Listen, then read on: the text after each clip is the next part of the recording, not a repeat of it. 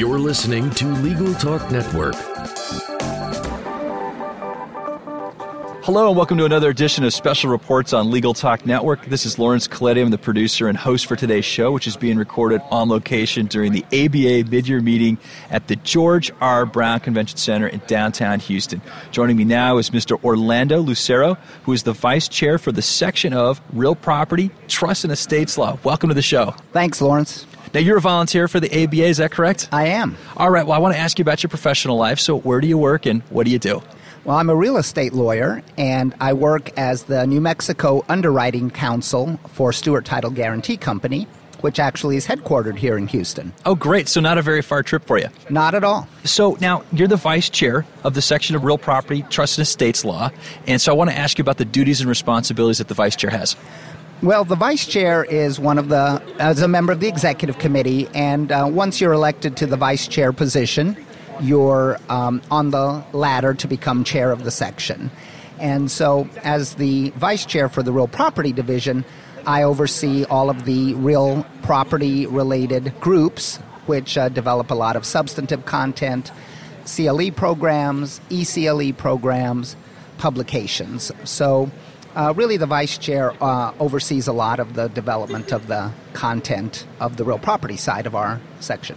Okay, now I've talked to some of the other sections and divisions, and they have like commissions and committees and things like that underneath the main body, and so it represents some of the projects that they're on. Does the section of Real Property, Trust and Estates Law have a similar structure? Exactly, a similar structure. We have groups within each of the Real Property and Trust and Estates division.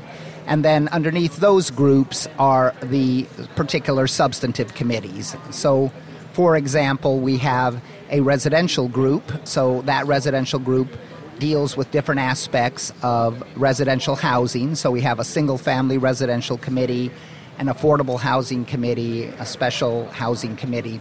So, and that's basically our structure. Okay. And about how many members do you have? We have about 20,000 members or so. That's a pretty healthy sized group within the ABA. We are one of the larger sections. Oh, fantastic.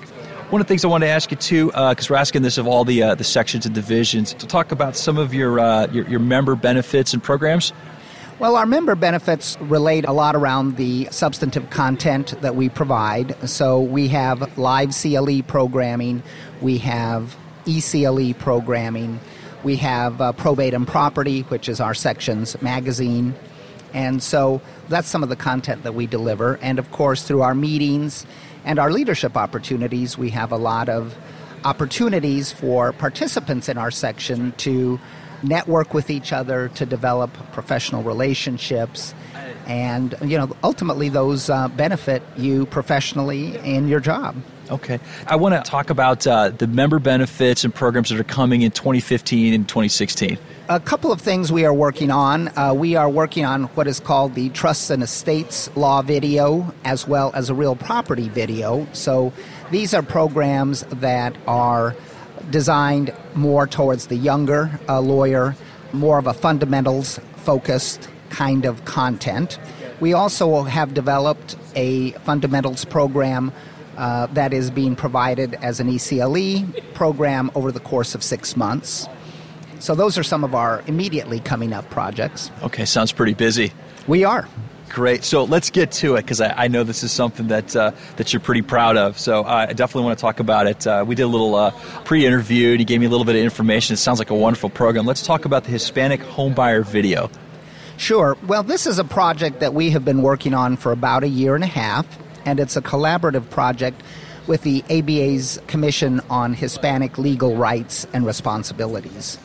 About a year and a half ago, the Hispanic Commission issued a report that had several different topic discussions around issues affecting Latinos in the United States.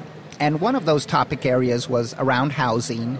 And what the report showed, among other things, was that Latinos were disproportionately affected by the housing crisis, by the mortgage crisis. And out of that report, we started some discussions with the Hispanic Commission, basically around the issue that there seemed to be a lack of good information about the home buying process available to consumers in Spanish. Okay. There's a lot of resources out there on the internet and otherwise, but mostly targeted to the English-speaking consumer.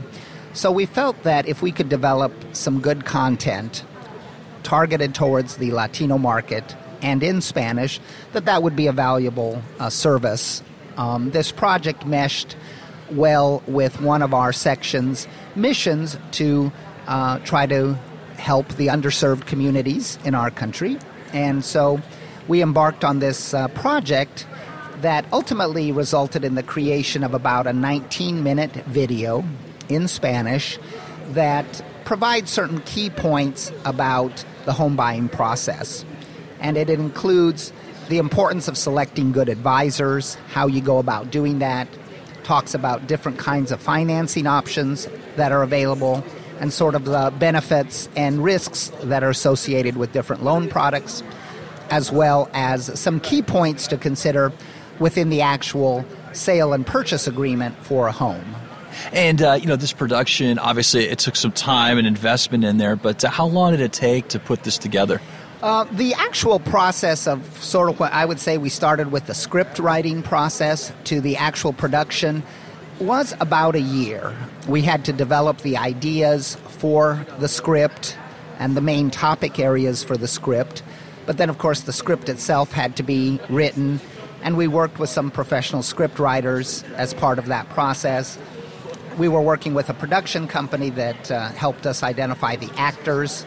But one of the things that really amazed me about this whole process is how much effort really goes into creating a product like this, and gave me a whole new appreciation around the video production process. Well, it's also a teaching tool, and so I think in addition to producing something for entertainment, I think the additional challenge of making it educational, clear, and concise must add a lot of effort to the task as well. No, you're absolutely right, and that was really part of our challenge.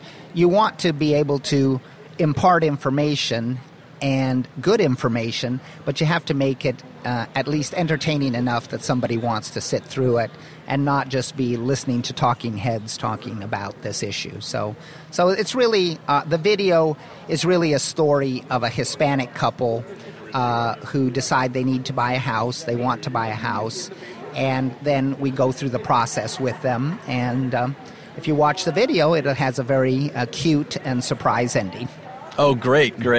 Now, I want to change gears a little bit and ask you a personal question here. Now, I'm looking at your card that you handed me before the interview, and it says, The Bow Tie Guy. So right. now, we're doing a podcast, and you can't immediately see it, but it will be on our social media channels. I'll get a picture of you. How did this happen? Yeah, you're wearing a bow tie right now. I am. Okay, and what's the history behind this? Well, the history behind it is that I've always worn bow ties during my professional career, and probably starting about 10 or 12 years ago, I pretty much just started wearing bow ties exclusively. And being in the title insurance business, being a little bit in a non-traditional legal practice, it is very important ultimately for someone to develop a brand, to get known in some fashion.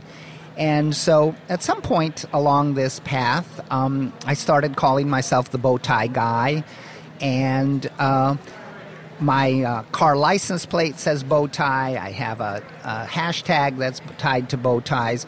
So now, actually, if you mention the Bow Tie Guy, I hope and I think that a lot of people actually think of me. And I hope that beyond thinking of me, they think that I have a particular value proposition. So it's not just that I'm the bow tie guy, but I'm the bow tie guy who knows quite a bit about title insurance. Well, that's a great marketing gimmick there, but I think you've built some brand equity, and, I think you perhaps maybe bring the bow tie back into general use. Absolutely. I'm always been a trendsetter, so. There you go. One of the questions I'm asking most people that come on and do these special reports with us here at the ABA mid-year meeting is about what you've been able to get out of being part of the section of real estate trusts and estates law, because it's important to volunteer, and the ABA does some wonderful work, but, for those listeners, and our listeners are mostly legal professionals that are thinking about getting involved or perhaps on the fence, can you share with us some of the best benefits, at least for you and your career, about being involved with the ABA? For me, really, my involvement with the ABA stems back about 25 years or so when I got involved with the Real Property Trust and Estate Law section. Over the years, I've kind of worked myself up the ladder from being just the vice chair of a committee and moving on up. But for me, what has been particularly valuable, particularly coming from a smaller market like Albuquerque, New Mexico, is that it has given me access to tremendous resources that I might not otherwise have available to me in terms of just substance and substantive comment. But more importantly for someone like me has been the friendships and the relationships that I have built over time. When I was in private practice, but now even working at the title company, I get referrals from many of my national friends and colleagues. And so for me, it has brought a very direct professional and economic benefit throughout my entire career. And certainly some of my closest friends are friends that I have made through the section. So for me, that's what it's been all about. Well, I know that we're running out of time and you've got to get to your next meeting, but I want to thank you for joining us today all the way from the land of enchantment. So thank you so much for contributing. If our listeners wanted to get a hold of you and ask some questions, how can they reach you? The best way to reach me is my phone number is 505-242-4221, or my email is orlando.lucero@stewart.com, and Stewart is Stewart. This has been another edition of Special Reports. I'm Lawrence Coletti. Until next time, thank you for listening. Thanks, Lawrence. The views expressed by the participants of this program are their own and do not represent the views of, nor are they endorsed by, Legal Talk Network, its officers, directors, employees, agents, representatives, shareholders, and subsidiaries. None of the content should be considered legal advice. As always, consult a lawyer.